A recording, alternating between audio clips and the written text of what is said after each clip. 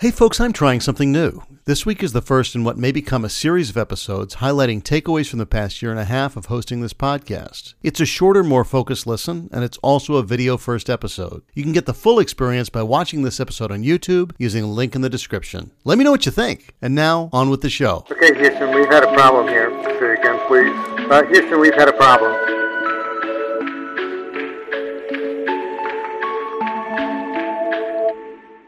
If you're anything like me, you've got goals. Man, do you have goals. But they're the same goals you had 5 years ago, and you're no closer to achieving them today than when you started. Yeah, kind of sucks. We've got a problem. So what are we going to do about it? I'm Andrew, and I host a podcast called We've Got a Problem, where I've interviewed more than 70 guests about what they did to become successful so that I can share it with everybody. I started the podcast over a year and a half ago because I was facing the same problems that we're all facing, and I'd hoped I'd learn how to be a better human, be better at making change stick, and most of all, maybe someday learn why I have so much trouble turning my dreams into a reality. I'd hoped to uncover the secrets of the wealthy, the tricks that smart people use to succeed, and shortcuts I could take to world domination. And you know what I found out? There aren't any secrets.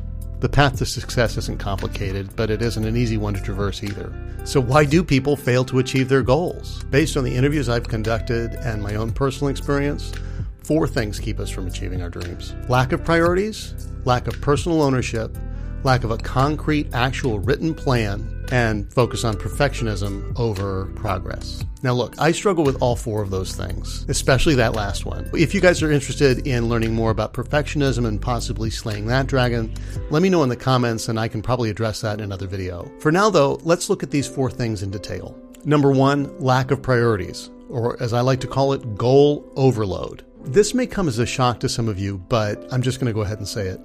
You can't do everything at once. At least not well. You can't do everything at once. You can't do everything at once. You are not Dwayne "The Rock" Johnson. The longer that success eludes you, the more damaging it is to your self-image. You start to doubt yourself. You know, maybe I'm not an entrepreneur. Maybe I'm not cut out for this. Focus on just one value at a time. So it's pretty hard to change full stop.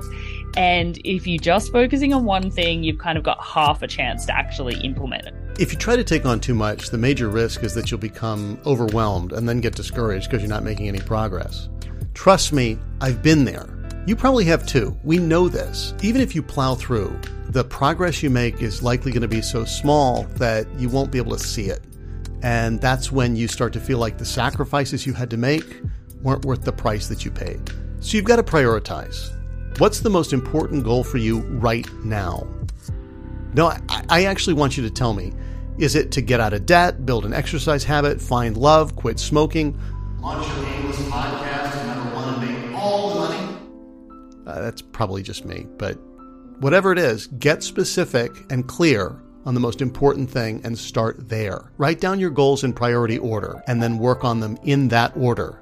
Have you heard of the Ivy Lee method? It's basically that. If you haven't heard of it, check out the link in the description to a great article by James Clear. Number 2 is lack of personal ownership. You and only you are responsible for achieving your goals. Other people can help you. They can support you. They can be there for you along the way. But at the end of the day, the responsibility for making those dreams come true rests solely on your shoulders. You can't delegate your goals to other people. With some goals, this makes sense. You know that you can't send somebody to the gym for you, have them work out, and get any benefit from it. You can't pay somebody to quit smoking for you. It's the physical and mental experience of going through the process that makes the change stick. We know this, and yet sometimes we forget when it comes to our goals. You're the one that has the choice, and instead of blaming other people for all of the things that are going on and what's happening to you, to just take accountability for, okay, well, this is what's happened. I'm the one that's got the power to make the changes that I want for the future.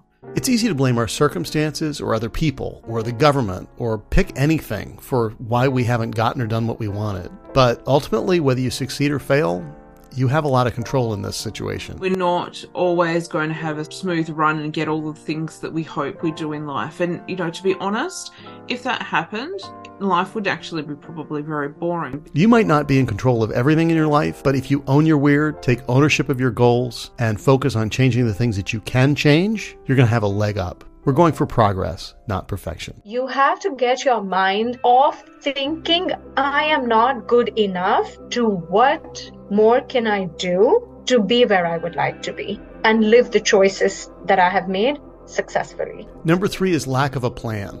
Once you've got your priorities straight and you've taken ownership, you need a real, concrete, actionable plan, preferably something written down. When they go to build a skyscraper, the construction workers don't just show up one day and start building whatever occurs to them in the moment. They have detailed blueprints that they follow in order, step by step, to get it done. Beyond not having a plan, the place most people fail is their plan is not realistic. Hope is not a plan, but for a lot of us, that's as far as we get. If you think the only way you're going to get out of debt or send your kids to college or retire comfortably is to win the lottery, I gotta be honest, that's not a realistic plan. I mean, to a lot of us, that sounds absurd. We get it. You know you're more likely to get struck by lightning at the same time you're winning a gold medal while in a plane that's in the process of crashing than you are to, say, win the Powerball jackpot. But look at how we handle other goals in our lives. We hear about some secret workout that the Hollywood stars do that melts stubborn belly fat, and we start doing the few exercises from that workout that we like, thinking that that's all we have to do. We buy get-rich-quick courses from TV, we follow oversimplified investing advice of TikTok and Instagram influencers, and we basically look for every shortcut we can find. And yeah, we might not be willing to do the work, but if you're watching this video, I don't think that's the case. I think it's mostly that we don't realize how much work achieving our goals actually will take, not that we're not willing to do it. We lack perspective. We think it's easier for other people because we look at the finished product and assume that they started out that way. Have a written, realistic, detailed plan. Luck favors the prepared. Are you going to follow that plan, stick to it 100% the entire time? No. Highly doubtful. In fact, I can virtually guarantee that you won't. But the fact that you've done the thinking will help you pivot when things fall to pieces. You're going to have to reevaluate, rewrite, reassess your plan as you get further down the road, but you've got to make your best guess and get started. The fourth way that people fail is pursuit of perfection. People become obsessed with finding the right way instead of one that's good enough. It's easy to become fixated on finding the number one best way to achieve a goal instead of one that's good enough to get started.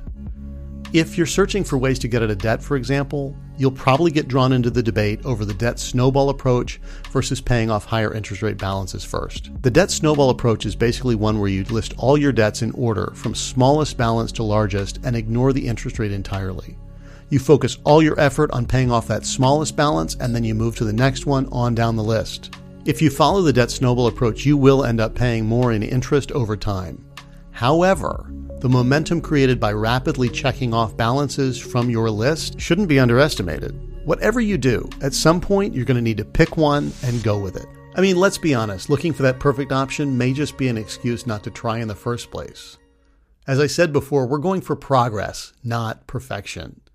And if we never get started because we haven't found that perfect option, we're never going to get where we want to go. Look at what's working, make a plan that you can stick to, commit to it, and get started. Get started. No matter what you do, that's probably the most important thing. Just get started. What are you going to do today that takes you one step closer to your goal?